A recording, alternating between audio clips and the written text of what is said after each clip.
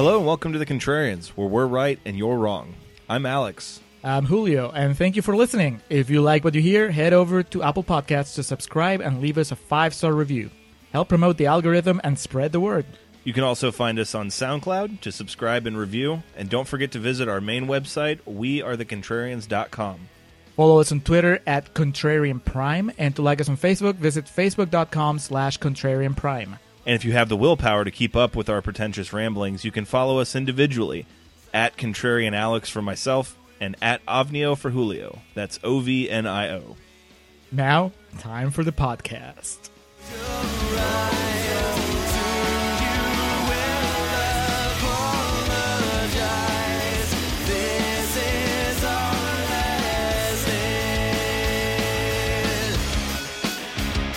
All right, we are recording for Contrarian's Corner. Hello, and welcome back to The Contrarians. Hello, Julio. Welcome back from less than 24 hours ago when we were recording last. Got a double shot of Travolta this week. It's like a double shot of espresso. It's just enough to get you through the week. Last week it was the uncharted territory of Nick Cage. Mm-hmm. This week we get back to the comfortable, the well-known a team up that we knew wouldn't disappoint. The wise prospector Sam Jackson is here to comfort us and bring us back to our comfort zone.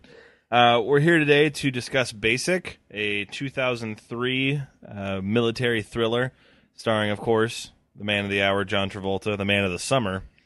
His counterpart, Sam Jackson, together again at long last. We've had so many reunions already in the summer of Travolta, yes. Right? We had Bruce Willis a few episodes ago, even if it was only in audio form. Is that it? Yes, I was going to say, we'll have more reunions to come. Worry not. Yes. I think it feels like... Kirstie Alley was Sandra in Grease. I think Rizzo. It's just... We reunite with Travolta every episode. I think that's really... It's like a high school reunion every time we record. Yep. His age keeps changing wildly. But we're here to discuss Basic. 21% on Rotten Tomatoes. Not one of Travolta's higher rated films, but my heart's still racing. And, I feel like I just survived a hurricane. Yes, I just survived a hurricane in the jungle. In the jungles of Panama. Director John McTiernan, he likes his jungles. I kept thinking Predator. Mm-hmm. The concrete jungle in exactly. Die Hard and Last Action Hero. You know what? I am not an asshole. John Travolta and his other black buddy in Battlefield Earth and Phenomenon. Forrest Whitaker. Yes. 2 shots of Travolta just fuck with your head. They do. Yeah, we did have those, and then this movie just took us for a whirl. Kelly Preston only been in one. She's only appeared in Battlefield Earth so far. Yes. Okay. Yes. She will show up again before the summer of Travolta is over because... Much like Uma Thurman will show up again. Yes. Well, Kelly Preston is in... Spoiler alert. It is like a very recent development. She's in Gotti. So I hear. So... She plays John Gotti. Yes. Okay, so let's get to the matter at hand here. Basic, 21% on Rotten Tomatoes. Critics didn't care too much for this one. What were they saying? Lots of mean things, starting with Nell Minow from Common Sense Media, who says... Are you Nell from the movie Nell? She just mimed her review.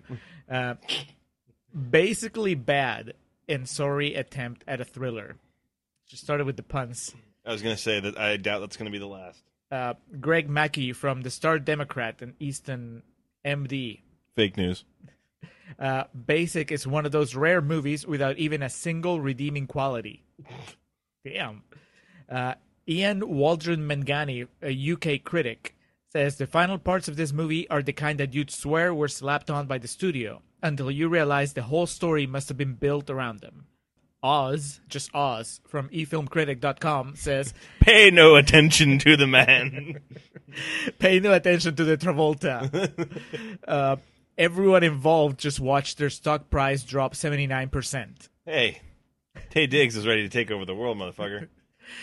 David Sterrett from Christian Science Monitor says Vanderbilt's screenplay ought to be court-martialed. Mike McGranahan from Aisle Seat says, it really doesn't matter what you think you know about Basic because the movie doesn't provide any answer to the most important question, why? John Beefus from Commercial Appeal, Memphis, Tennessee, says a more accurate title would be convoluted, incoherent, or dishonest. Took it personally there. He did. And finally, David Nusser from Real Film Reviews says, the interesting thing about Basic is that it contains one of Travolta's best performances since Pulp Fiction, but the film itself isn't anywhere close to this level. That was like a 50-50. That was like a glass half full type of thing. Yeah, but do you agree? I mean, well, I guess this is more real talk than let's table this for real talk. We'll save that. Because, there was a good decade's worth of film in between the two. So we'll start off here at Contrarian's Corner, of course, the portion of the podcast where we take the tomato meter. We take the tomato meter score. We take either that green splotch or shiny red tomato and flip it over. For this, we have the 21% for Basic, meaning it is rotten. So we will make a case for its value and why it's good. We're gonna make it fresh. We're gonna make it sound fresher than Will Smith, regardless of how we really feel about it. All right, so Basic is the story of a training exercise in Panama with live ammunition that goes awry. That's putting it mildly. Yes. At its core, this is what it's about. And even that, we might not be sure. This is correct. We're immediately introduced. Sam Jackson literally welcomes us to the film just by yelling instructions to his team of military agents that are going out, and there's a fucking hurricane going on. But they're in a chopper. They're in a chopper that's being driven by wings. Shit goes haywire in this training exercise. The beginning shot here, what do we see here in the beginning? Because I was it happens so fast, and I'm trying to... Alex, I have the benefit of having seen this movie twice now. You have the privilege. Yes. And the benefit, because, I understand the first time I watched this movie, when it was over, I had to pick myself up and just kind of like rebuild my brain. Mm-hmm. Because this might be the most complex movie we've tackled in the show so far. And it's basically every frame is full of clues and misdirection, and even from the beginning when you see a helicopter flying through this storm and you hear Sam Jackson's voice, but yet the first person you see is Giovanni Ribisi. You know you're in for something. This movie is not fucking around. That's what you call subtext. The meaning behind the meaning. So what we see is a bunch of soldiers. Mm-hmm. Is that what you call them? Mm-hmm. Marines? They're not Marines, right? I don't even know if they established them. Rangers. Travolta used to be a Ranger. Army Rangers. Okay, yes. So you see a group of Rangers under the leadership of Sam Jackson performing this crazy exercise, jumping into the jungle in the middle of this storm. Mm-hmm. And we don't know why, but we're about to find out why as the movie develops. Yes. Next thing we see is two of the Rangers, one carrying the other that's injured. Mm-hmm. And we see... Was this Dunbar? Brian Van Holt? Van Holt, yeah. Yes. The guy that I said, can you look that guy up because he's amazing. I don't know him from anything else. He's carrying Giovanni Ribisi, who's being injured. They're the ones that make it out. Right. Yeah. And somebody's shooting at them. Correct, and we don't know who at this point. Right, but Van Holt shoots back, kills his attacker, and this is being watched by, I guess, another helicopter that's been looking for them. So we can assume that... and the helicopter that's watching this has Colonel Styles, Tim Daly in it. Tim Daly from... Wings. Yes. We called him Wings from there on. I love it. Ranger Mueller is who is killed in self-defense by Brian Van Holt. Dunbar. Poor man's Michael Rappaport. Kinda. He reminded me of someone. Kinda. I can he's see that. playing... I like Michael Rappaport, but he is playing a racist redneck. Mm-hmm. And that's kind of like the Michael Rappaport type. This is fair. Dunbar, Brian Van Holt, seen by Wings here of killing his fellow Rangers, brought in for questioning. He states he won't talk to anybody on site there. Captain Julie Osborne, played by Connie Nielsen, is the one that's trying to interrogate him. Basically, what it leads to is Colonel Styles, Tim Daly, has to call in the big guns, and this is where the Summer Star comes into play. Man, you want to talk about big guns.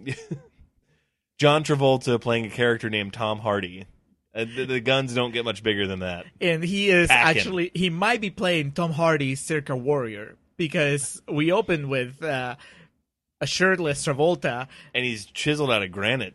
Dude, he looked like he walked out of the set of 300. Yes. I've never seen Travolta this ripped. Nope. And he's got the towel dipped really low, so he's got the man V going on, and he's swigging Jack Daniels in the shower. We just watched Face Off, which is an actual action movie. Mm-hmm. This is a thriller, Yeah. mystery, set in sort of an action, I don't know, atmosphere, but not really. There's no Set action in a hurricane. Yeah, exactly. There's guns, but they don't really get shot that much. Yeah, there's not a lot of flying and irreversible comas. Yeah, I mean, they get shot a lot, but it's always the same kind of, because you keep seeing the same flashback over and over, right? Yes. But so you would think he'd be in better shape for Face Off, but he got in shape for this role where he's just basically interrogating people. Yeah, Kudos. exactly. I am impressed. And he's wearing that skin-tight black shirt for the rest of the movie, and oh He- boy, he has a neck that rivals Mel Gibson's neck in The Patriot. this is fair. He's got the big traps, the lats. Looks good. We get a recap of everything that happened from Jump One. It's the story of this team of Rangers that is trained by Sergeant West, who's just a miserable prick. Travolta even comments on he hated him, having to work with him. He was tortured by him, and he would have killed him too if he had the chance, that type of thing. We're introduced to our cast of characters, which includes Ranger Pike, played by Taye Diggs, who I think I name dropped on yesterday's podcast. Did just, you? Just because I was talking about 97 Gina Gershon, I was talking about other like perfect humans, and it was early That's 2000s right. Taye That's Diggs. right. So, Giovanni Ribisi, we learn his name is Kendall, and through this we just learn that West is Dick, and this operation, this training exercise, had bad written on it from step one. Yeah. So let's clear it up, because obviously it's very confusing by design when you're watching the movie, but really let's really clear it up about who the players are, right? Because you have Sam Jackson playing a role that I can't believe he has never played before or after, which is hard-ass the hard-ass drill sergeant, right? He is just, forget about Full Metal Jacket. I mean, this is the real deal. R.I.P. Arlie Ermey. Yes, I mean, Black Arlie Army. I totally, I could go with that. Then you have Giovanni Ribisi, who we'll come to find out is the gay guy, Yes. basically. We have Van Holt, Dunbar, right? The guy that's too good not to being anything else that we know. Bit of a loose cannon. We have the racist redneck, Mueller. Mueller. We have two Hispanics. We have a Hispanic woman who drops Spanish words in between lines of dialogue. And then we have a Hispanic man, Just the happenstantial Hispanic Rangers, pretty much. pretty much. But they do mention that he didn't like Ribisi because he was gay. Yes. So I'm up to 5. There's more. Oh, okay. Then we have Pike, who's Asa, Phelps, Bernsey. Captain Miller, played by Tom Hanks. Sergeant Horvath, Tom Sizemore. No, I think that rounds it up, right? Captain James Kirk. I believe so. Because when they split in 3 groups. This of movie's 2. 99 minutes long, and it's fucking just going 150 miles an hour. So Right. excuse us if we missed some things here and there. But I think it's just 6 Rangers and the captain, Yes. and then it's up to Travolta and the audience to figure out what happened. At this point, we're just brought up to the training exercise. Giovanni Ribisi, the Kendall character, is in the ER. He survived, but he was clearly fucked up, wounded, got shot. He's there. Giovanni Ribisi went all in on this. It was like a physical and audible transformation, because it doesn't even sound like him. Right. I think that I wrote my note is there's no better Giovanni Ribisi than the fucked up Giovanni Ribisi. He is bleeding and just has all sorts of tubes inserted in him as he's laying on this bed, and Very pale. yeah, he's Looks like he has just- jaundice.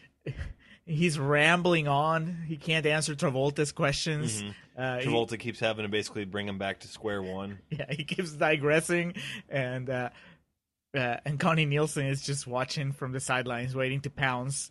In the ER, in addition to fucked up Giovanni Ribisi, we're introduced to the, I guess the low key most valuable player of the film, because we're here to talk about Travolta, but all these movies we watch. So? Yes, Dr. Wow. Vilmer, Harry Connick Jr. in all his charming glory takes the screen. He's got the Joey haircut from season 3, 4 Friends, where he has. It was a bit too late, yes, but he's still rocking it. The Dr. Nick Tribbiani. What's his character's name? Why are we blanking on all our pop culture Joey references? Tribbiani. No, but like his character that he plays on Fuck. Nick. No, it's not Nick. I thought it was Nick. Dr. No. Nick something. Giovanni Ribisi believes that a training accident was ordered on his head. In his mind, retelling the story, he sees Sergeant West, Sam Jackson. Doesn't he do like the finger guns at him? Yeah. Right before they jump out of the chopper. So he believes that there's a metaphorical bounty on his head for something that happened to him during this. So tensions are already hot running into this training exercise.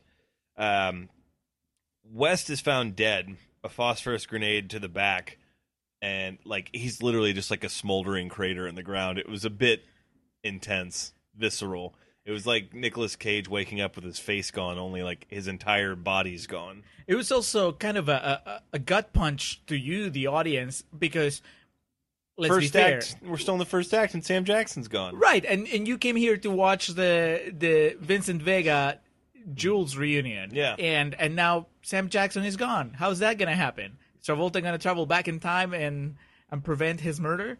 A Craven-esque twist, as it were, here. I mean, Sam Jackson and Drew Barrymore pretty much are interchangeable, so it has the same effect here. Pike Taye Diggs eventually confesses to killing West with his phosphorus grenade. This is all, by the way, this is all the flashback that we're seeing from Giovanni Ribisi's point of view. Oh, yes. This is story number 1. Right. So this is what Giovanni Ribisi is relaying to Captain Osborne and Tom Hardy. John Travolta. Excuse me. Pike admits to killing him with a phosphorus grenade. This leads to a big disagreement in the bunker that they're camped out in during this hurricane, all through memory, and a big gunfight ensues, and everyone dies in this fray except for Dunbar and Giovanni Ribisi, and that's how they escape. So that's the version number 1 that we get. Right, except that one of the guys didn't die. The big racist guy didn't Mueller. quite. He had gotten shot, but not quite killed, and so that's why he's shooting at them. Mm-hmm. When the other helicopter, piloted by Wings, But rescues that's the them. entire crux of this. The whole reason Dunbar was brought in because he shot Mueller in self-defense. Right. Yes. But Dunbar won't tell anybody what happened. No, he's still remaining silent. Yes, he will smoke. He'll share his cigarettes with Travolta, and they will share stories about how much of a son of a bitch Sam Jackson was. But he won't spill the beans about what happened during the exercise. Exactly. They bring this all back to Dunbar. They, being John Travolta and Connie Nielsen, saying, "Hey, this is what Kendall's telling us. Is this how it went down?" And this is where we get story incarnation number 2. Right. So at this point, you, as the viewer, realize that you're in for a treat because you thought you were watching one movie, but instead, you're watching a collection of short stories, all revolving around the murder of Sam Jackson. An amalgamation of chaos is what you're in for. You're visiting the multiverse. You're about to revisit Sam Jackson's murder with different iterations of it, different murderers and different victims. Mm-hmm. But in all of them, most of them, Sam Jackson is always dead. It's like A Christmas Carol, only it's 3 ghosts of Christmas present, but with different presents. Right. Dunbar has a bit of a different tale. He says that West became aware that there was drug dealings going on. 2 of them were dealing. It was Racist guy. Mueller and the happenstantial Hispanic man, Castro, I believe his name was. Because of course. So West, understandably so, is angry about this. And Travolta points out, drug dealing in the military, that's a 20-year sentence at least. So West becomes infuriated by this and confronts the whole crew about what's going on. Mueller ends up killing him, and then they try to pin it on poor Taye Diggs. Right. Yeah. Because Taye Diggs shows up after everything has happened, and he's like, he has no idea what's going on. They're all starting to piece together their alibi, like in front of poor Taye Diggs, and he's like, "I don't understand what's happening." like Magneto in the beginning of the first X-Men when he's torn away from his parents. So they begin formulating their alibi. Mueller says, it was Pike that did it. And then they basically just citizens arrest him and tie him up. And I think Taye Diggs, bless his heart, still has no idea what's going on. But in this story, Dunbar tells Mueller killed West because he became aware of these drug dealings that were going on, and they're going to pin it on Pike. Right. You see, and in this story, he didn't get killed by the grenade. Yes. The grenade distracted him, and then Mueller shot him in the back. Yeah. And now this is This isn't where we get the Oh no. That's the next story. Okay. But this is you should have. I mean, obviously, I can't imagine you listening to this episode on Basic if you haven't seen Basic. But if you haven't seen Basic, appreciate that we are streamlining the story. Yeah. Because the movie really makes you work to connect all the dots. And I guess Travolta, his role in the movie is to be is the role that we have right now, which Travolta is like piecing the clues together and telling the audience, oh, well, because of this makes sense. Yeah. Like at some point he notices that I think it's Dunbar said something about Sam Jackson being shot. He said, I didn't shoot him. And Travolta's like, well, but he wasn't shot. According to this other guy, it was a grenade that killed him. Yeah. So what's going on? Let's go. Let's dig in. And he goes back in there. So there's a lot of detective work that I did not expect from Travolta, especially from a lot of sleuthing. Right. I mean, we were introduced to him wearing a towel around his waist, showing his pecs. So I expected him to get rough. I thought that he was coming in to beat some people up and get the truth that way. But instead, he's playing a lot of psychological games with Ribisi, with this other guy, even with Connie Nielsen. He's flirting with her, but then he also uses her as a pawn in the interrogation. It's all very. It's very Machiavellian, and I'm not used to that side of Travolta. Once again, we're more than halfway through the summer of Travolta, and he keeps surprising us. One thing that remains the same in Dunbar's version of the story as Kendall's is that it ends in a gunfight. Mueller, unfortunately, kills Taye Diggs by shooting him point blank in the head after an argument about who killed West, seemingly. And a big gunfight breaks out and ends in a similar fashion of Dunbar carrying Giovanni Ribisi away from all the chaos. This leads to a conversation back with Dr. Vilmer Harry Connick Jr. about this drug situation, because he fingered him as the guy that was helping out with the drug distribution. Right, yeah. And he confesses with zero, what are you talking about, or zero... Well, not quite. Connie Nielsen, who just gets tired of waiting at the sidelines. She literally throws the book at him. Harry Connick Jr. says repeatedly throughout the scene, she breaks his nose. Yes. She hits him in the face with, I guess, a telephone book. Or the good old days. Yeah. She refuses him the right to a lawyer, which I'm not sure how that really holds up. Well, she just says, I have nothing to lose. I just broke your nose, so I'm in trouble already. Yeah. I just want to get to the truth. And it worked for her, because he just confessed to it. Well, he could tell that she wasn't fucking around. Yeah. She survived Gladiator. She would definitely... She was a woman she was not to be trifled with. You can survive Joaquin Phoenix, you can survive just about anything. They go back to continue the interrogation on Kendall. It's basically now a fucking Kaiser Soze type of affair where there's all these different stories that they're trying to piece together, one long, coherent one.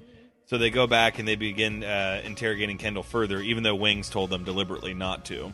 Right, because Giovanni Ribisi his father is some diplomat or something. Yeah. It's the kind of guy that says, do you know who my father is? But also his father hates that he's gay, so that's why he exiled him to this military outpost. You'll be all right. But yeah, Harry Connick Jr. fingered him as being part of the drug operation, so that's why they go back to him. Yes. He is way more speaking in riddles and elusive of answering questions than he's before. gone full Brando in Apocalypse Now. Yes. Nonsense. But so profound also, yes, and so well acted. Very content and proud in what he's saying, even though it's not making much sense. And then he starts just bleeding from the ear and starts violently projectile vomiting blood everywhere. And before we know it, he's dead. That was gone too soon. It's such a... I was writing down Embry nomination, and then I look up and he's dying already, and in the most gruesome manner. That was impressive. It is still the John Travolta show, but really, credit where credit's due. This is John McTiernan Yeah. just pulling the strings from square one. You're having Embry take the place of Ribisi once again. I mean, Or he was living up to the name of Embry, but then he tripped over that parking meter and broke his arm. it would only seem fair. No, wait, he was the drummer. Never mind. I thought he was replaced by Ethan Embry in the band, but... Oh, you're right, and you have me agreeing with you. Like, Yeah. that makes sense.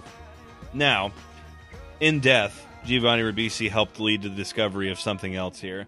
He, and with his blood, his dying act is he does an insignia on Connie Nielsen's hand of what believes is the infinity sign, but of course, when she turns it upright, it's 8. You may be asking what the significance of that is. Dunbar, correct? When he asked to speak with the Right. officer, had an 8 written down on a piece of paper. Yeah, and so if you turn it sideways, yeah, it looks like he's just an Infinity War fan. And Connie Nielsen actually dismisses it as that at first. She says, that kid's so weird. But then she gives Travolta the reveal where she just puts up her hand, turns it. And Travolta goes, okay. And then it leads to the next scene. What this all is, part of the exposition we got earlier from Wings, that was never really explained. Right, we saw him pull Travolta aside. Mm-hmm. Travolta asked him, when he first arrived to the base, he asked him, is there something extra special here? Is there something I should be aware of? And then he pulled him aside, Wings pulled him aside, and we just got a shot of Connie Nielsen watching from afar, feeling left out, like so many women do. Yes. And now we're finally gonna get that cutscene where we see what he told him. Which is essentially these guys are part of like a very special task force, Section 8. And he leaves it at that. Yes. I mean, he adds a few more mysterious words, but it's just... I'm on the edge of my seat right now. Like, Section 8? What is that? That Yeah. like Area 51? It's like a secret government operation. We don't know. Connie Nielsen doesn't know. Travolta kind of knew, but he didn't feel it was important to share with her. Well, when she tells him, why didn't you tell me this? He just says, classified. Yeah. He's not even a ranger anymore. No. He's just basically a bystander off the street. Right. The movie constantly points out that he's a civilian, but he's so cool, so badass that they let him act like he's Just smoking wherever he wants. Yeah. So then we get this like weird fuck fight where they start. She like throws him on the ground, and then she goes to kick him, and he like grabs her leg and holds her like ballerina position style, and then they almost kiss, but Yeah. then she pulls a gun on him, showing him that she's not that kind of girl. natural born killers esque. She does not kiss on the first fight. She does not. It And then reminded that's me- over. Well, it reminded me of the Ben Affleck Daredevil when he meets Cute with Elektra, and they have that sort of Mrs. Daredevil. that ballet fight on a playground. The difference here is that Travolta's in better shape than Affleck, and we love Jennifer Garner, but Connie Nielsen is playing for keeps here. Yes, the only thing I could think of that executed this better was the wedding scene in the third Pirates of the Caribbean, Yes, where Keira Knightley and Orlando Bloom are being wed during the chaos on the boat. except that scene and that movie goes on for too long. Yes. This movie like clips it off at a little over an hour and a half. Yeah, So they don't need to bloat the scene. You get, the sexual tension between It's Travolta and palpable. Nielsen from the very beginning. Between Travolta and the audience when we saw him half naked, and then Travolta and Nielsen from the moment that he arrived and he was doing that thing where he's flirting. But and then he's also Travolta being and a douche. Ribisi were getting a bit handsy also. There's sexual tension just riddled all over this. From the moment that Ribisi reveals that his dad didn't like the fact that he was into men, and Travolta was like, "Excuse me." And the bass riff from Grease. Bam, bam, bam, bam, bam.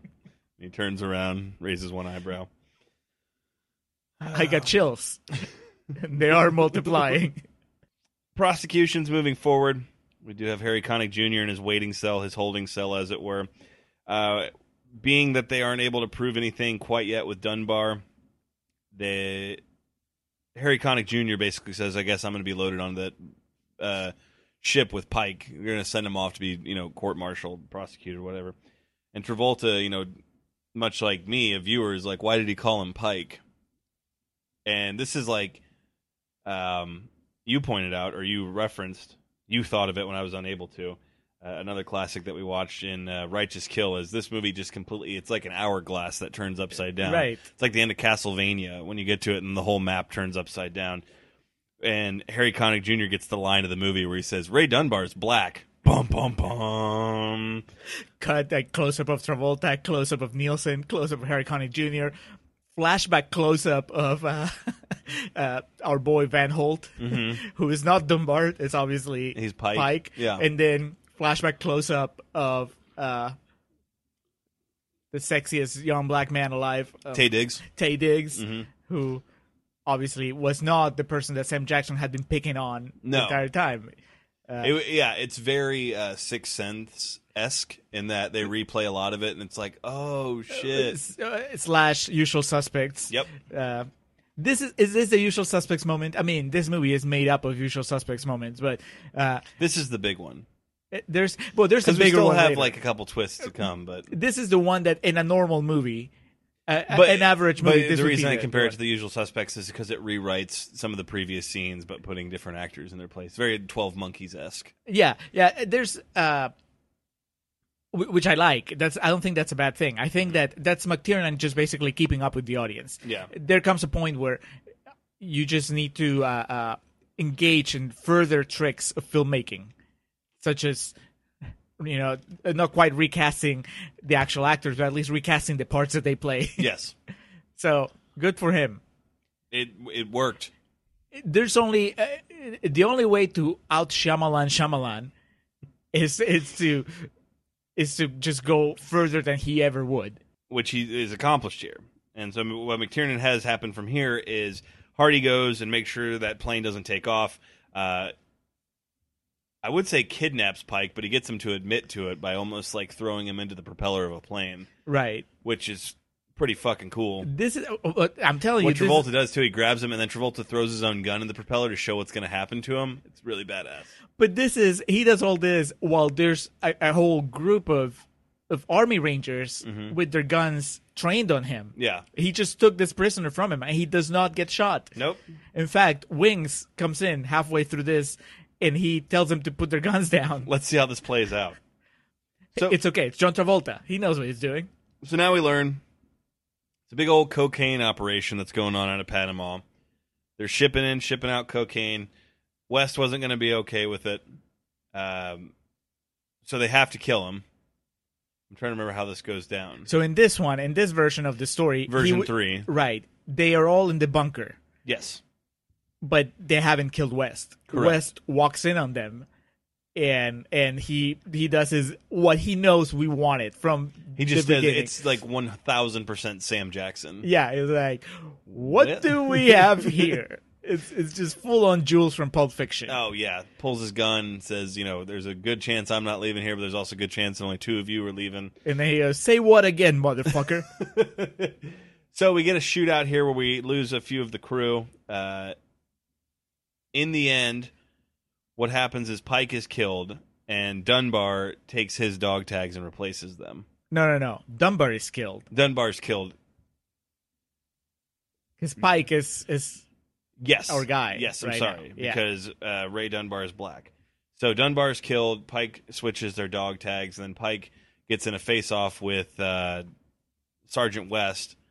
And before this moment, I just want to point out that through this entire sequence, Sam Jackson is fucking Batman. He's Spider-Man. He's like scaling walls. Yeah. Right. Because at first, he's holding somebody hostage and he has 5 guns pointed at him. Mm-hmm. And then he just disappears. He disappears. There's like a flash of lightning and then he's gone. And then he scales to the roof of the bunker. Right. He's waiting for them perched among the other gargoyles in that shed. And then he shoots the Hispanic woman like 10 times. And then just a hail of gunfire takes out some of the other casualties. Right. And then Pike has a face-off with Sergeant West, and they get into basically a big disagreement. And then I believe it's Mueller from stage left shoots Sam Jackson, and Sam Jackson sells it awesome by going, "Ah!" It's an epic death, and it's a death cry that you've never heard from Sam Jackson before. No. I like that he he decided that for this one, because Sam Jackson has died on screen so many times. Before he was Pulp Fiction Sam Jackson, it's like he got killed on every movie he was in, right? Yeah. And even after, I want to say he's died a few times Deep Blue since Sea. then. Yeah. But this is the one where he just let his pride take a walk. And he said, I'm just going to die like a regular guy would. if a regular guy, not Sam Jackson, got shot in the way that he got shot here, he would just cry like that. It would suck. So he's out of the equation. I believe then Pike shoots Mueller, takes him out. Yes. Yeah. And then he goes back for Giovanni Ribisi, I guess. Yeah. We don't see that, but we know that happened. So And then he escapes. They ask where the bodies are. He said the hurricane nearly washed me away, but they're out there somewhere. Cut to Wings. He was in on it the whole time.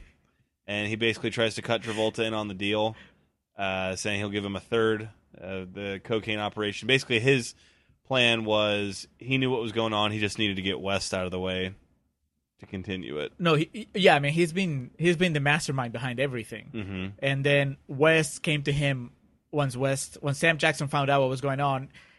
He didn't know that Wings was behind it, so he just went to Wings and told him, "Hey, this is going on." And then Wings ordered a hit on him. Yeah. Uh, Which was carried out by Mueller. Right.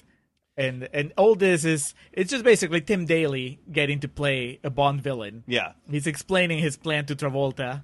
And then he poisoned Giovanni Ribisi. Right, he poisoned Giovanni, which is how he gives himself away. Yeah. Travolta, like, he throws a soft accusation at him, and then Tim Daly, trying to clear himself up, he's like, what? And you think I poisoned Ribisi? And Travolta goes, how do you know he was poisoned? Yeah. And Tim Daly has the excellent response. Well, he was vomiting blood, so there really weren't many options. Yeah, which is fair. Either that or he ate fucking KFC original recipe. So Tim Daly pulls a gun on John Travolta. Fortunately, Captain Osborne's just around the corner. She's able to shoot and kill Wings. He's out of there. It's a very subtle arc that Connie Nielsen has in this movie, but I love it. Because, of course, 99% of this movie is just buff men arguing with each other, shooting at each other. Just even the one woman in the Ranger group, she's also really loud and obnoxious and whatever. Connie Nielsen is a consummate professional, and this movie slowly drives her nuts. And you can see proof of it when she hits that guy, when she hits Harry Connick Jr. With the phone book. And then later on, when she has the dance off with Travolta. Judo tosses him. And now here, where she could have intervened before it got this bad. Yeah. But she waited until it was justified for her to kill Tim Daly. Coming full circle. She's not a girl, not yet a woman. In fact, that song starts playing after she shoots her. Travolta woos her. You feel like this is the end here? That everything's Gives her his phone number. Yep, everything's tied up in a neat little package. Says he'll pick her up at 7 on Tuesday for a date. He says something. It's all in the details or something like that. No, he says, you got to tell the story right Yeah. or something, right? And that triggers her memory, and she believes that now Travolta was in on all of it. Yeah. So she stalks him. She sees him picking up Pike, and so she follows their car and follows them down, not Bourbon Street, but similar, whatever the Panamanian equivalent is. She's an armed officer of the law walking down the street, and all these like fucking people dressed in drag and shit and like makeup and ghost costumes just keep jumping at her. She's lucky. They're lucky, I should say, that it's not 2018 America, and otherwise there'd be some casualties out there. I'm sure she'd be fine, though. Yeah, there'd be a lot of thoughts and prayers. So this is the final, well, not quite final, but this is really, to me, what felt like the big Kaiser Soze moment. Because she has to recontextualize everything that she's seen and we've seen. So this is the fourth version of the story, because she's putting together what she believes happened. Right, and in this version, we finally get the Vincent Vega Jules from Pulp Fiction reunion that we wanted, even though it's like a second, like blink it and you miss it. Travolta steps out from behind a tree and then stabs Samuel L. Jackson. Yes. And you're like, wow, that could have happened if the wolf hadn't arrived so quickly. if it had taken him more than 10 minutes to get there. Yeah. Because they were ready to go at it when they were cleaning brains, when they were cleaning their thing. So, yeah, it was satisfying in an That's odd how way. the conversation in the car could have ended. Right. Yeah. I'm a race car, Jules, and I got a big knife. You buried the lead, though, because this is where we get Travolta dancing in the movie. Oh, I'm sorry. Albeit a 5-second shot of him. He can't even be bothered, a la Look Who's Talking. He's just kind of Well, he's sweating to the oldies. yeah, he's not. It's not the kind of dancing you're used to from Travolta. No. It's just kind of sloppy, drunk Latino dancing, which is he's not quite It's like salsa. really but- lazy salsa. Yeah, exactly. Not quite salsa. Jay Pritchett salsa. She follows them to this club they walk into that has an 8-ball hanging above it. So we go back to the Section 8, the number 8, the ubiquitous number 8 in this film, as it were. She follows them down to the basement of this fucking restaurant or something. They're all there. Everyone from the crew, Taye Diggs, everyone. Everyone you thought was dead Exactly. is there. It's almost like she just found a door to heaven. Of good actor heaven. And they're all in on it. They did it to get Wings, Kendall, and Mueller. And Travolta's been in on it the whole time. The Coke operation. They're an elite squad. Right. Sam Jackson is there. I was about to say there's 7 until the 8th steps out from the shadows. And it's like heaven because he's wearing all white, too. And Yeah. his facial hair is perfectly coiffed. He has a mustache that he didn't have in the flashbacks. No. Proving once again that nothing is reliable when it comes to the testimonies that they gave. And this comes full circle because in Pulp Fiction they're eating breakfast and here they're eating dinner. Yeah. They Pull up a chair and we'll sit with Vincent and Jules. slightly regrettable that the people cooking were the Hispanics. Mm-hmm. Did you notice that? It was just like, because Travolta, they are not all there at once. At first, Yeah. it's just Travolta and, I guess, Spike. And Connie Nielsen shows up and points a gun at Travolta. And she's like, who are those people over there? And, oh, they're just my colleagues. They're preparing dinner. And then they step out and they're like Castro and like the other girl.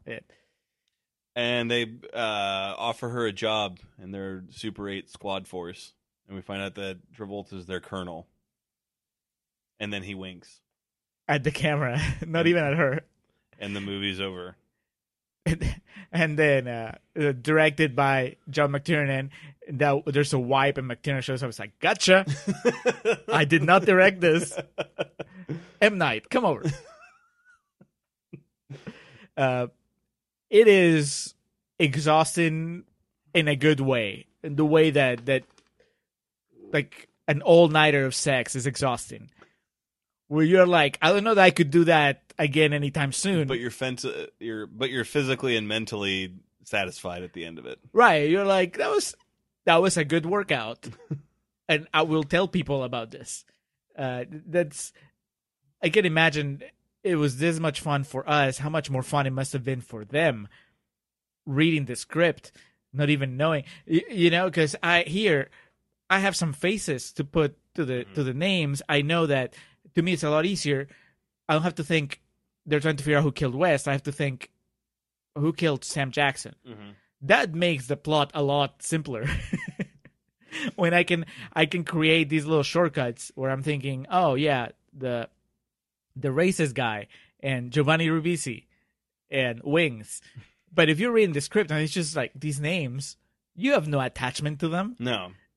So kudos to them for making sense of it. For putting a face to it. Yeah.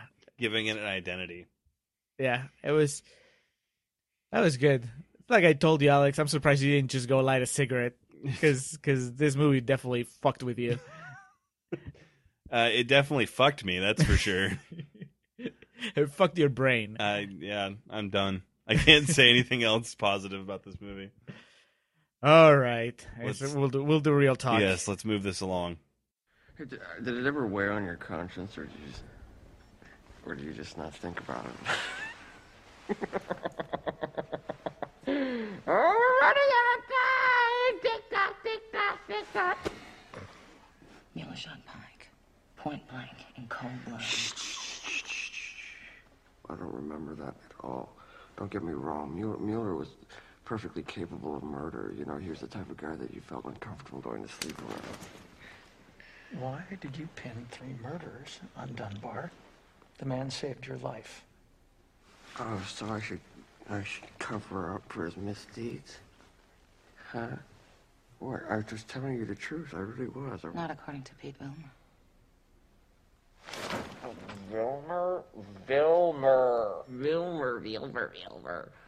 Vilmer. Is that what you think you have on me?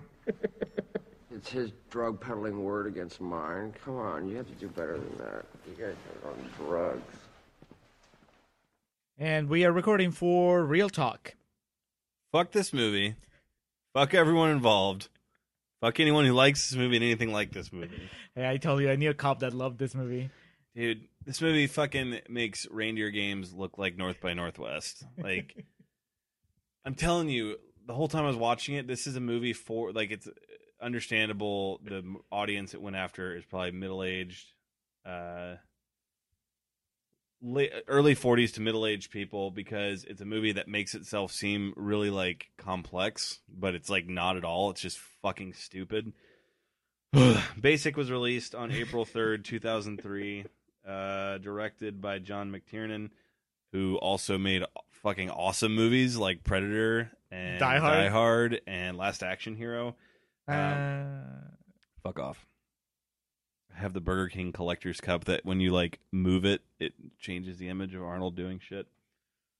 It goes from him making a bad movie to him making a good movie. Budget of $50 million. Didn't recoup it. A little over $40 million. 21% on Rotten Tomatoes. I would rather watch Battlefield Earth again than this. This is shorter. I don't care. This was very fucking bad. Okay, let's. Oh yeah, I'm sorry. Someone liked it. So. Yeah, a few people, more than a few people liked it. Stacey Lane Wilson from Fantastica Daily says, as the story unravels, revealing twist upon twist, you learn that there's nothing basic about basic. Oh.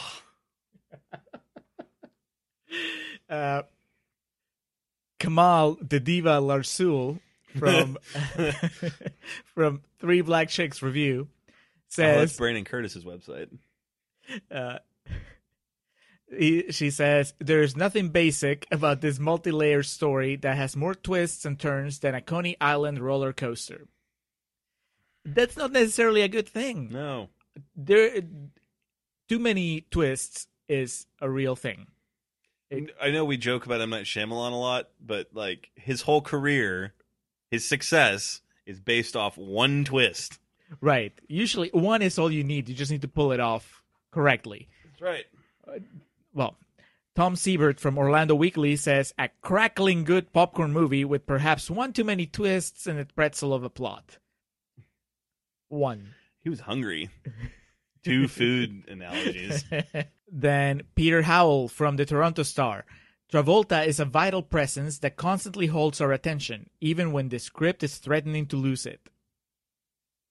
I mean, I thought Travolta was good. We'll get into it. Speaking of Travolta, Vic Vogler from Denver Post. John Travolta is having fun, a lot of it, and that may be all the reason you need to wedge Basic into your post-Oscars film schedule. Oh my. Jeffrey M. Anderson from Combustible Celluloid says Travolta gets good mileage out of playing a swaggering hero with degenerate bravado tendencies.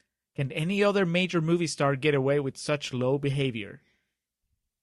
I didn't think he was particularly reprehensible in this one. No. I mean, he kind of, the way he flirts with Connie Nielsen is kind of weird, but Prairie Miller from Long Island Press says, best described as a military noir, Basic reunites John Travolta and Samuel L. Jackson in a kind of Pulp Fiction with rain and fatigues, plus a chaser of Rashomon on the side. I do love, though, how, like, I think everything we've done, there's been, in one of the positive reviews, at least one comparison to Pulp Fiction. Yep. Like, everything that's been made after it. And then, finally, Dan Marcucci and Nancy Serugi from Broomfield Enterprise say Travolta was finally cool again. What? Finally. This was the one that did the trick. So, I mean, it is the summer of Travolta. Yes. Let's tackle the Travolta factor first, just because there was that quote from a reviewer in Contrarian's Corner that said that this was his best performance since Pulp Fiction. What have we done that was released since Pulp Fiction? I mean, this is Face Off. He's better in Face Off. Right, I agree. But I don't think this is a bad performance. I think he might be the best thing in the movie. He could be great. I just don't give a shit. Like it's just lost in the shuffle. It's one of those things that I was done with the movie like fairly quickly into it.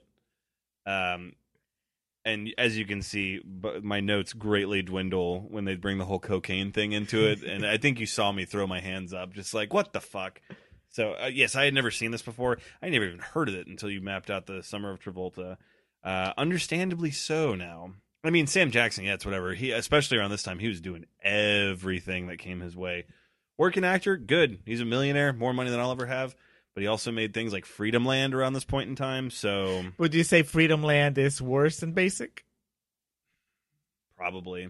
Really? Yeah. Dude, this movie is really bad. Basic it barely makes sense. It basically... I was disappointed I didn't find more reviews that played off Basic, but I can't even tell you. I don't remember anything Travolta did. He's just a good actor. So Right. he can, like, his autopilot is still better than like 90% of people's 100%. I got a very strong Tom Cruise and A Few Good Men vibe, and partly also because you had Connie Nielsen playing the Demi Moore character from A Few Good Men. So he's the suave, smooth, just fast talking lawyer, except he's not a lawyer here, but basically he's interrogating them as if he was a lawyer. And Connie Nielsen is the by the book woman trying to keep him, like, rein him in. And that dynamic kind of worked. I wish it was in a much better story, but him, I mean, he was having fun. He shows up and he's just fucking around with everybody and pointing out little things. And He definitely was more into this than Look Who's Talking. Yes, exactly. He definitely seemed he seemed like an interesting character that I would like to follow. Just not in this movie. But he was good. I thought that I guess we'll get to ranking his performances, but he definitely comes across as somebody that's different from Sean Archer, different from Turl, different from Danny Zuko, different from the dude from Phenomena. And this is even Robert Duvall's adopted son. Even the most impressive, considering that he's actually playing a real person here. Yeah, it's his very own take on Tom Hardy. It's a biopic. It's a biopic. Now, I mean, real props to him though for his physique. You and me were both like genuinely like, holy shit. Do you think they CGI'd that? There's no way that they had the budget to just. No. I mean, the one scene where he doesn't have a shirt on. I think he probably just worked for 6 months, and then like after that was just hoagies and cigarettes. See, there's hope. If Travolta can go from what he looks like in Face Off to what he looks like in this movie. Yeah, but he sold his soul to the Scientology church. So. That is true. I'm trying to think of anything else that's good about it. Even Giovanni Ribisi, who typically I love, he's doing like this really weird fucking Buffalo Bob voice. And yeah, Ribisi is weird. He's really, I don't know what he was going for. No. I mean, Taye Diggs is fine. I'll give him credit. I mean, even with Ribisi, I don't think the acting is the problem in this movie. Good to okay. The problem is that the story just, it's not even that it doesn't make sense. It's just that it's so hard to follow for no real reason, just for a gotcha at the end, for several gotchas consecutive. Yeah, and that's the thing. When you stop and think about it, it is convoluted. But then, like, when we were talking about getting lost in the first portion of this... Oh, by the way, this is Real Talk, where we talk about how we really feel about the movie. We didn't introduce it coming into it. That's true. I mean, it is called Real Talk. Yeah. But, yeah. But, like, when we were in the first part where we were trying to, like, go through the plot, it is convoluted, but only for the sake of convolution. Like, there's no fucking... It doesn't help it, doesn't make it better. Now, that's a really interesting premise, the whole idea of someone retelling a story from several different angles. I mean, I'm a sucker for Vantage Point. Yeah. One of my favorite, if not the favorite episode of King of the Hill that ever aired was called A Firefighting We Will Go. It's from season 3. Hank, Dale, Boomhauer, Bill become volunteer firemen. Firehouse burns down. The whole episode is the four of them telling their version of the story, and it's like little things are different and things Right. like that. That's a really interesting thing, and they, Is Sam Jackson alive at the end? yes, Okay. he started the fire.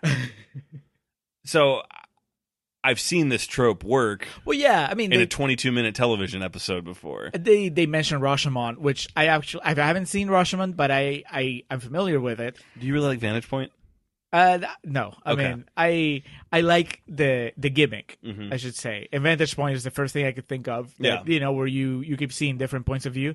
I just remember the poster. It's like all the supporting cast surrounding a very confused Forrest Whitaker. The thing is with Rashomon, as I understand it, and then with other movies that have to deal with this, is that you can do it for two different reasons. You can do it because you want to explore how the perception of truth can vary from person to person, right? So it's not that these different people telling you different stories are deliberately lying to you, but rather that, well, it's crazy how their life experiences make them perceive something that happened in a very different way than somebody else. Yeah. Or you can use this device just to confuse people, to misdirect, and here Which is what they did. right, and they do it over and over again. Yeah. I'm cool with that, with a reveal that shows that, oh, this character was lying. Or even if you start with two completely different stories from two different people, and, well, one of them must be true. Mhm. But then when you start just basically contradicting things every 10 minutes, just for the sake of keeping the audience guessing, I don't know, I think that you run out of goodwill pretty quickly, at least Yeah. with me. I just don't have the patience for that kind of stuff. I just want you to tell me where we stand so I can enjoy the movie. And if all you can do to keep me interested in the movie is to keep telling me, just kidding, that's not what happened, this happened, Yeah. maybe, then I don't know. I think that gets boring pretty quickly, which is what happens here. Travolta gets to the base, he starts interrogating people. I'm like, okay, that's cool. I dig his methods. I think he's having a fun rapport with Connie Nielsen. But then, like you said, around the time that they start bringing the extra conspiracies, and it's no longer about who killed Sam Jackson, but also about like the drugs that were flowing out of the hospital, and then the Magnificent Eight that are hiding somewhere in the jungle, and the cocaine trade and all this stuff. Then it's just It's not layered. It's just diversions, constant diversions. Right. And like redirections, misdirections. There's a lot of talent in this movie, that's for sure. I could see where people would want to work with John McTiernan. Yeah, I could see where they would think this would be fine at the box office.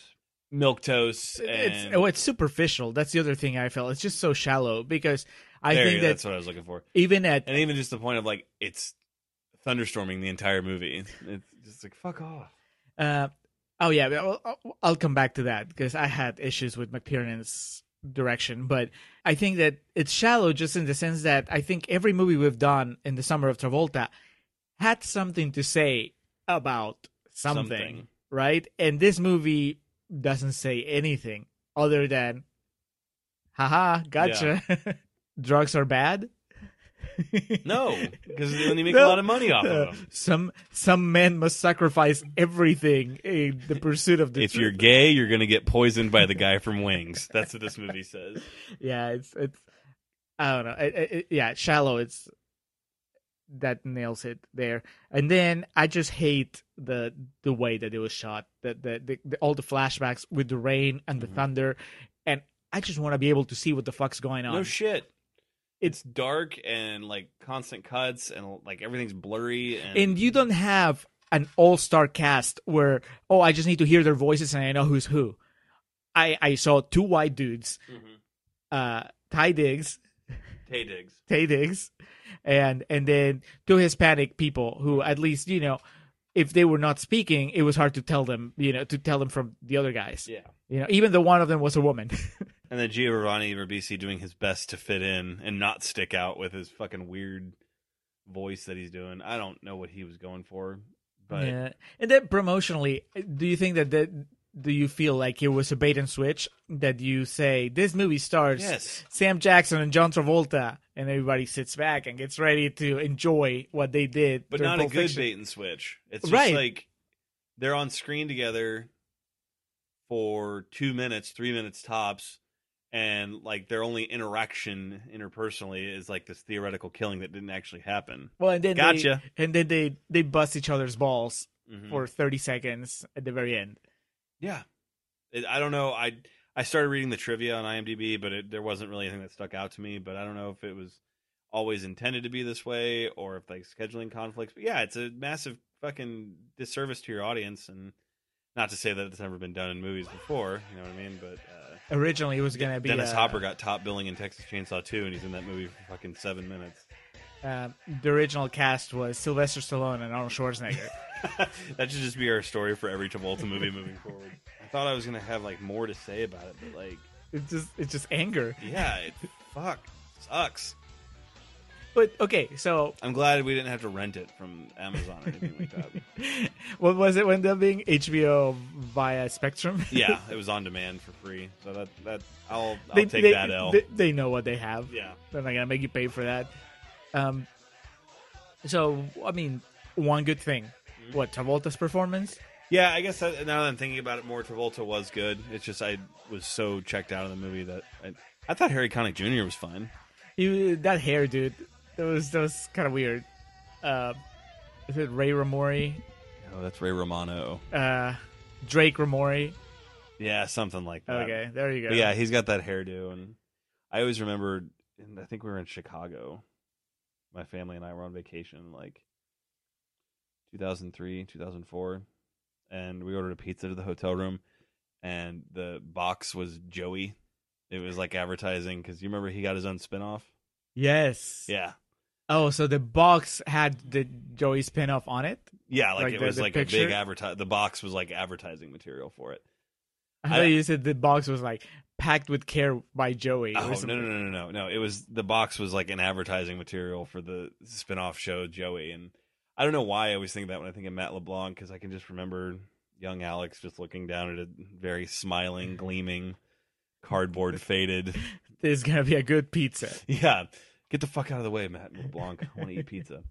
Yeah, Travolta. I mean, Sam Jackson as drill sergeant makes just perfect sense. Kind of wasted. Yeah, you know, like the- there's plenty of opportunity there. Connie Nielsen is fine. Yeah, she actually probably to me, other than Travolta, the MVP in this movie, only because she. I guess I don't have the resentment towards her character that I do towards everybody else because everybody else was in on it except for her. Tim Daly, man, I couldn't imagine being an actor and Reading the script. just that whole thing of like, okay, we want you to be this really straight laced, no nonsense, by the books. And he's like, okay, then- I can do that. I And know how then to in the do last this. scene, you have to act like a maniacal bad guy. And then you're Including, going to pull a gun out, and then it's going to go 3 zoom-ins on the gun.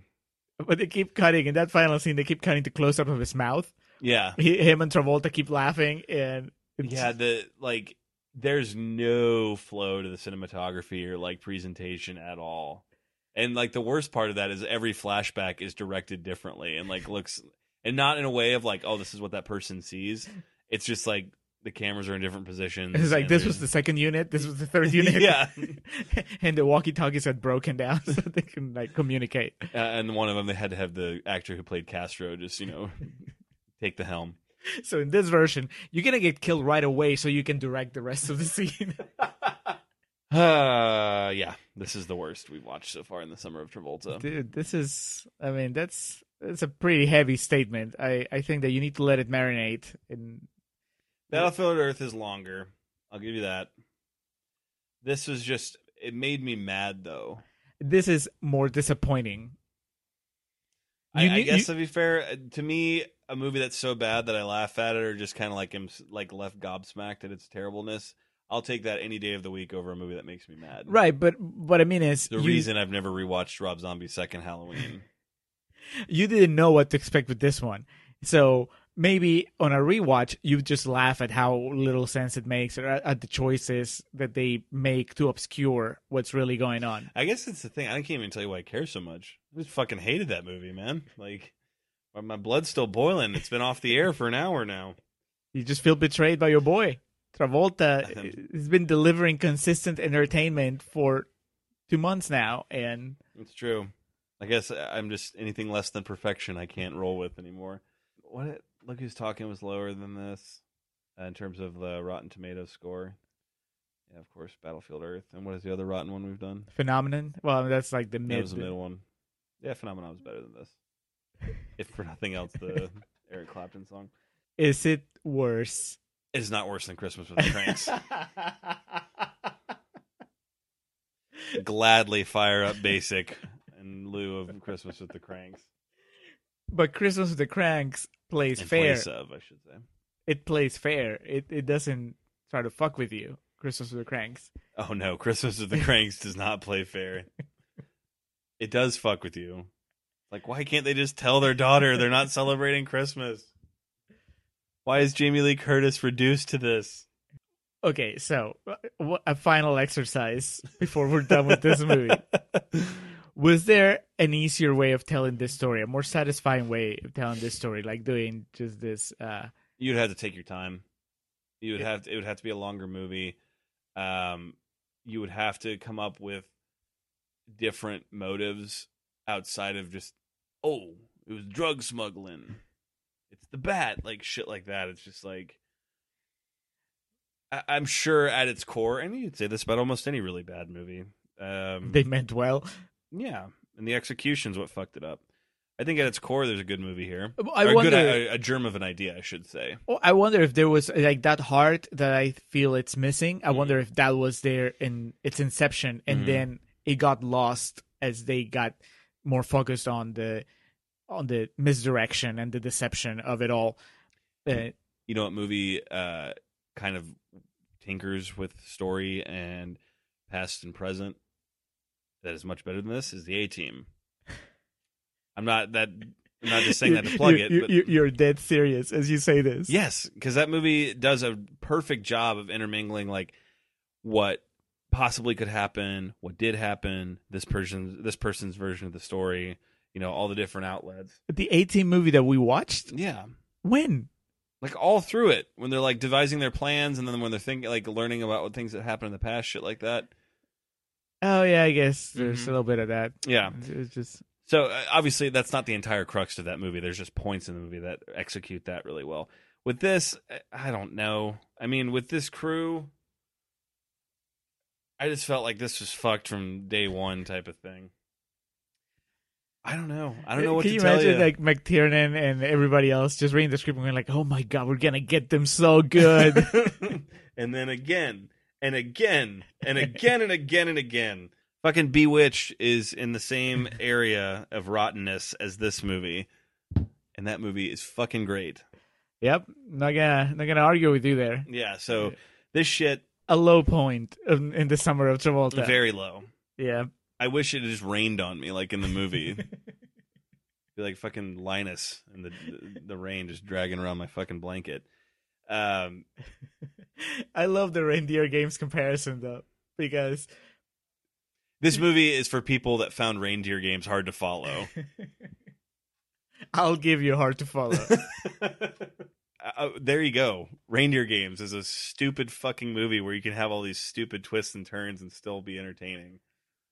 I mean, to be fair, you have crazy Gary Sinise in that, so Charlize Theron nude for a good portion of the film, and that was also when she was young and bright-eyed and like Travolta butt. Travolta. No, sorry, Affleck butt. Affleck butt. I was about to say we have yet to be blessed with Travolta butt here on the Summer of Travolta. Yeah, I mean, if you're gonna be stupid, embrace it. That's probably what drove me nuts about this more than anything. Is it did not embrace its stupidity. It more or less just still tried to present itself as like we're a serious movie.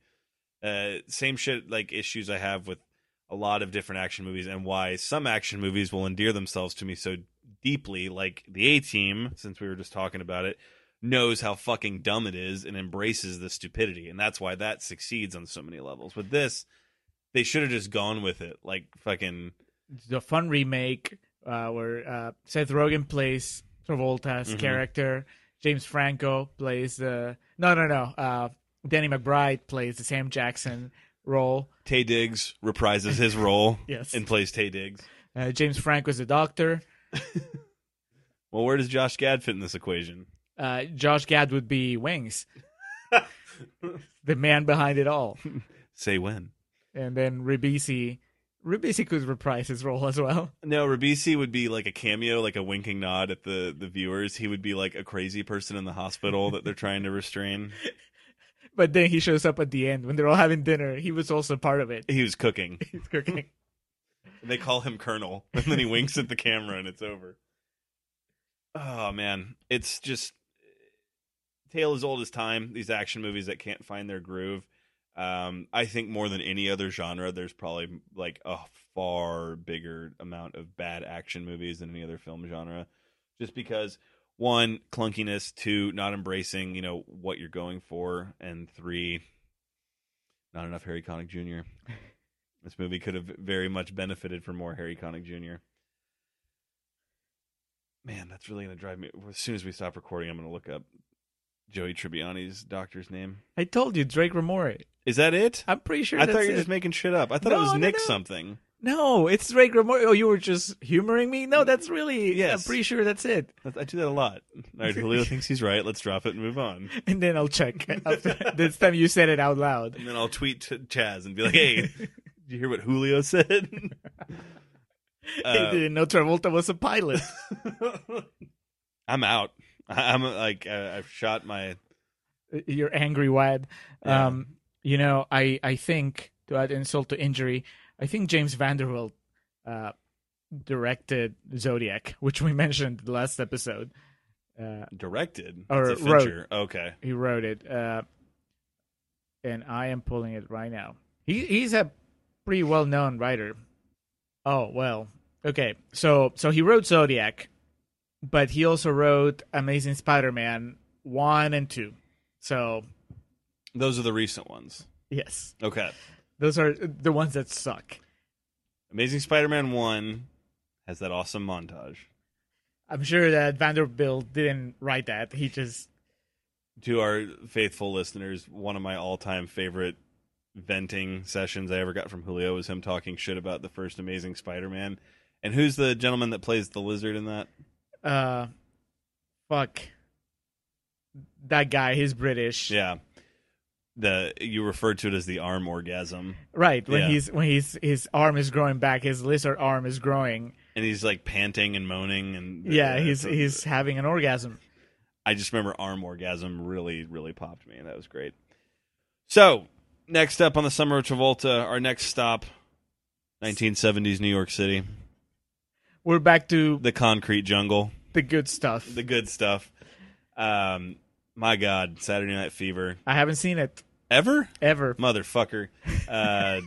You hadn't seen Basic. I gave you that gift. Yes, let's put those on the same level. What'd you say this was like when this movie was over? Righteous Kill? Righteous Kill is... Righteous Kill is like on the same artistic level as fucking American Beauty compared to this shit. They have the same twist. One of them, at least. Yeah, at least in Righteous Kill, all we have is one twist, and then a so uncomfortable it has to be artistic scene of a sweaty Robert De Niro pounding Carla Gugino. God. That's one of I think of that when I think of that movie. That one static shot in the hallway where all you see is like him at the end of the couch. Just, Oh, Jesus. Saturday Night Fever is fantastic. I have the soundtrack on vinyl. We can listen to it to get in the mood for it. And I also own the Blu-ray. So we're going to watch which version? The real one, the R-rated one. All right, good. Yeah. Plenty of sexual assault for you to take home. I'm old enough to take it, so... Yeah. So we'll talk about all that, the whole two versions of the film, why it was released that way. But Saturday Night Fever is what yielded John Travolta his first Oscar nomination. So there I you didn't go. know that. Yep. And man, he's such a badass in that movie. Very excited about that. Following up, Saturday Night Fever will be We're doing Blowout, Blowout. which Okay. neither of us has seen. Correct. And then we're doing Swordfish. Whew. More Travolta as a villain. Yeah. That's when Halle Berry was ready to take over the world. And that's Hugh Jackman starting to take over the world. That's right. Hugh Jackman is in that as well. Okay, so winding down here, I appreciate y'all listening to me vent. That was a movie. So It's not real talk, it's real vent. Real vent, yeah. No, that it was just frustrating. It was just such a fucking mess that it just more than anything just aggravated me. So, in conclusion here, before we get to plugs, we'll start with the number one plug, which is the Festive Years. Their album, Don't Let Me Use You, they provided us 2 tracks, the opening track, Last Stand, closing track, Summer of 99. As always, greatly appreciated. And then the man behind our awesome logo, Hans Rothgieser, he can do your logo. You can just contact him. His email address is mildemonios@hotmail.com. That's MILDEMONIOS. Or you can find him on Twitter, also at mildemonios. And he also has a podcast that we always plug. It's called Nacion Combi. And it's a podcast about stuff that happens in Peru, mostly. Every now and then they'll talk about international stuff as it relates to Peru. All of it in Spanish. So if you're learning Spanish, excellent way to practice. If you're not learning Spanish, excellent motivator to learn Spanish because they sound like they're having so much fun. I didn't have a plug on the previous episode. Watch that episode of King of the Hill, A Firefighting We Will Go. That's really, I've been watching a lot of King of the Hill lately. I think I'd mentioned this on a previous episode. It's still there? Yeah. They haven't taken it down yet. The fucking warrior that uploaded. Well, what keeps happening, I notice, is I've had the page, it's on earmarked, but it seems like every other day they're changing the name of it to something else, just like Texas Cartoon and shit like that. So, yeah, King of the Hill's great. And then King of the Other Hill. Where is the hill? Tomorrow is the 20th anniversary of The Undertaker and Mick Foley's Hell in a Cell match from King of the Ring 1998. Very, very, very important. I always feel weird using the phrase art when talking about pro wrestling, but at the end of the day, that's what it is. It is what it is. That is a very, very important piece of history and art to me. I remember, not vividly, when you get vivid memories, probably like 13, 14. I don't know. Some traumatic stuff would probably play in Technicolor. Well, we're not talking about traumatic things.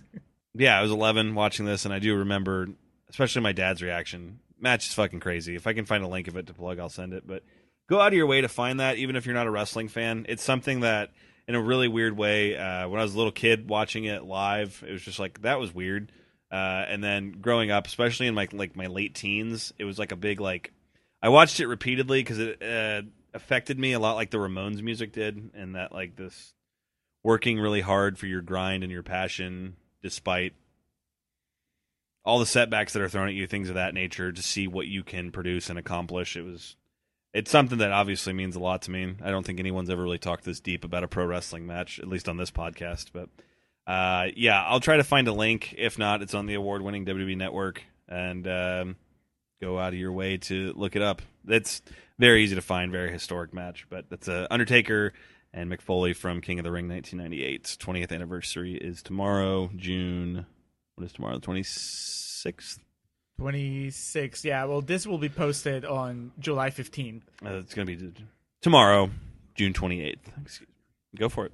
First, I have what do you call it? Not a correction, just more like I don't know. What do you call it when you have to admit that you actually like something more than you did when you were recording the episode where you discussed this? A takesies backsies. Not quite. I'm not taking it all the way back. I just have to admit that the fucking Grease soundtrack has been stuck in my head. Because we watched the movie, and then I had to edit the episode, and in editing the episode, I had to listen to all the good things we said about it, plus listening to the music to just put in some of it along the episode. And then before you know it, I was at the gym, and I really wanted to work out to Board to Hand Jive. And I can only blame you for that. No, Alex. You can blame the crazy kids at Rydell High for that. I still think it's a 2.5 movie for me, dog. But but the soundtrack it's definitely over this crazy process, it's grown on me more than it did the past 10, 15 years. Well, good. I'm glad you brought that follow-up to the table to hear you say those things. It's only fair.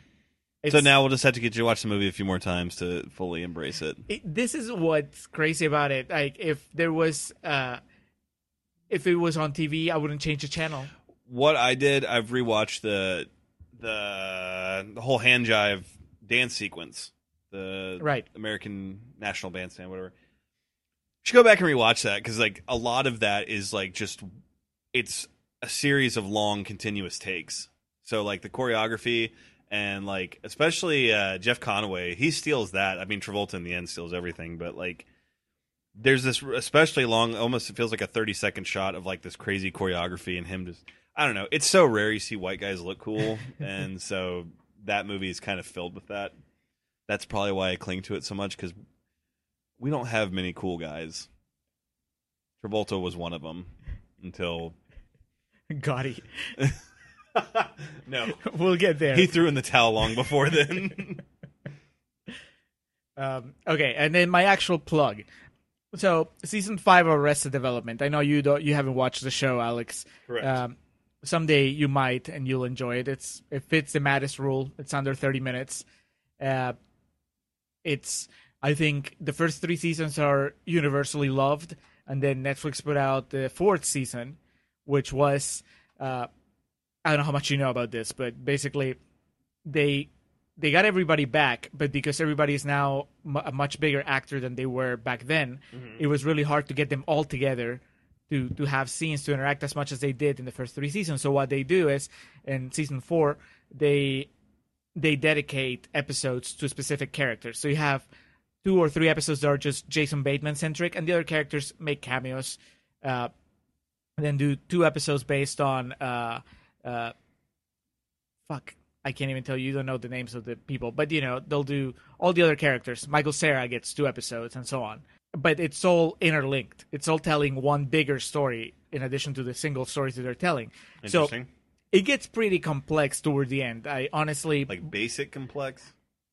not quite, because 1, it's funny, and 2, having rewatched it now, it makes a lot of sense. It's just that at the time, it's not what you're used to with Arrested Development, and it's not what you're used to with comedies in general. So I remember coming out of season 4 feeling pretty happy. It ends on a cliffhanger, and just, I was happy and ready for season 5. And of course, season 5 didn't happen until just recently.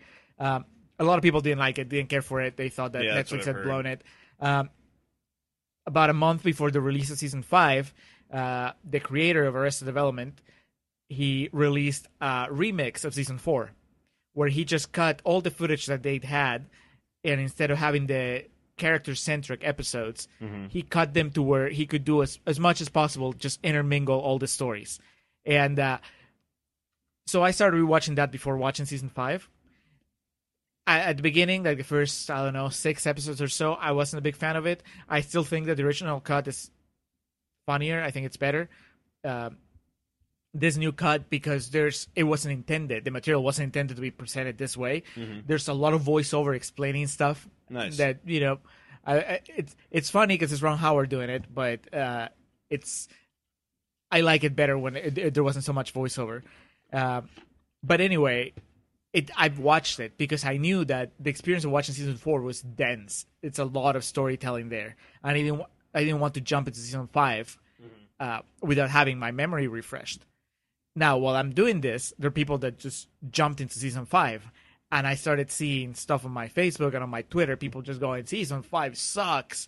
I can't believe that now. I hate Arrested Development and blah, blah. And I'm trying to ignore it because, of course, I don't want to be influenced, but I started getting worried. And then I went out of town last week, and I went to visit my friend Drew, who was one of the naysayers, who hadn't even finished season 5 because he just disliked it so much. Yeah, and he was the guy that introduced me to Arrested Development. And so we watched. He's like, do you want to watch it just so you can check it out? And I said, let's watch the last 2 episodes of season 4, and then so it's a warm-up, and then we get into season 5. So we did. And we ended up watching 3 episodes of season 5 because we were just laughing so hard. And he told me, and I could have guessed, he's like, the experience of rewatching the last 2 of season 4 really made a difference when it came to watching season 5. Because, comparatively speaking. Well, yeah, it gives you a lot more context that you might have already forgotten about. And it sets the tone. It really, I can't imagine walking season 5 just completely cold. Yeah. And, dude, it's so good. I can't wait to watch the rest. They put up 8 episodes, and there's 8 more episodes, the second half of the season coming out later. And they're just, everybody's as funny as you wanted them to be, at least as I wanted them to be. Michael Cera, I was rewatching some of season 4 yesterday while I was eating, and that might be his best role. Really? George Michael in Arrested Development, that's his name, George Michael. Yeah. And he's just so funny, and of course you see him grow because he's just like a young teenager when the show starts, and now in season 5 he's a young adult, and he's still really funny. Jason Bateman, of course, he's just, if you're a Jason Bateman fan, and you are, I think we both are. Oh, yeah, you watch Ozark. Yeah, it was great. He's just fantastic. Everybody is amazing at that show. So that is my plug. Watch season 5, but before watching season 5, watch at least some of season 4. I would just rewatch the whole thing. Just to properly set your palate. Yeah, get caught up. Remember, there's so much going on, and it's a show that's so clever. It keeps like giving you throwbacks to stuff that happened, episodes Dude, ago. I've started. I just only got like 2 episodes into the new season of Kimmy Schmidt, and it's like exhausting. It's a lot like that 30 Rock thing of like you can watch the same episode 5 times and pick up something new each time. Yep. Yeah, it's good stuff. Good television, really. Let's not complain about complex storytelling that actually gets it right, as opposed to complex storytelling that's just complex for the sake of being complex. Yeah. Looking at you, John McTiernan. All right. Well, that was basic. Those are our plugs. We are the Contrarians. We will see you next time for Saturday Night Fever, which I'm very excited about. But in the meantime, we always appreciate your listen. Y'all take care. Remember, we're right, you're wrong. The summer of 1999, back when you blew my mind and told me secrets in the dark. I'm just fine. Thanks for asking, I just can't quite get by. That time in 1999, the summer of 1999, that summer of 1999, that summer of 1999.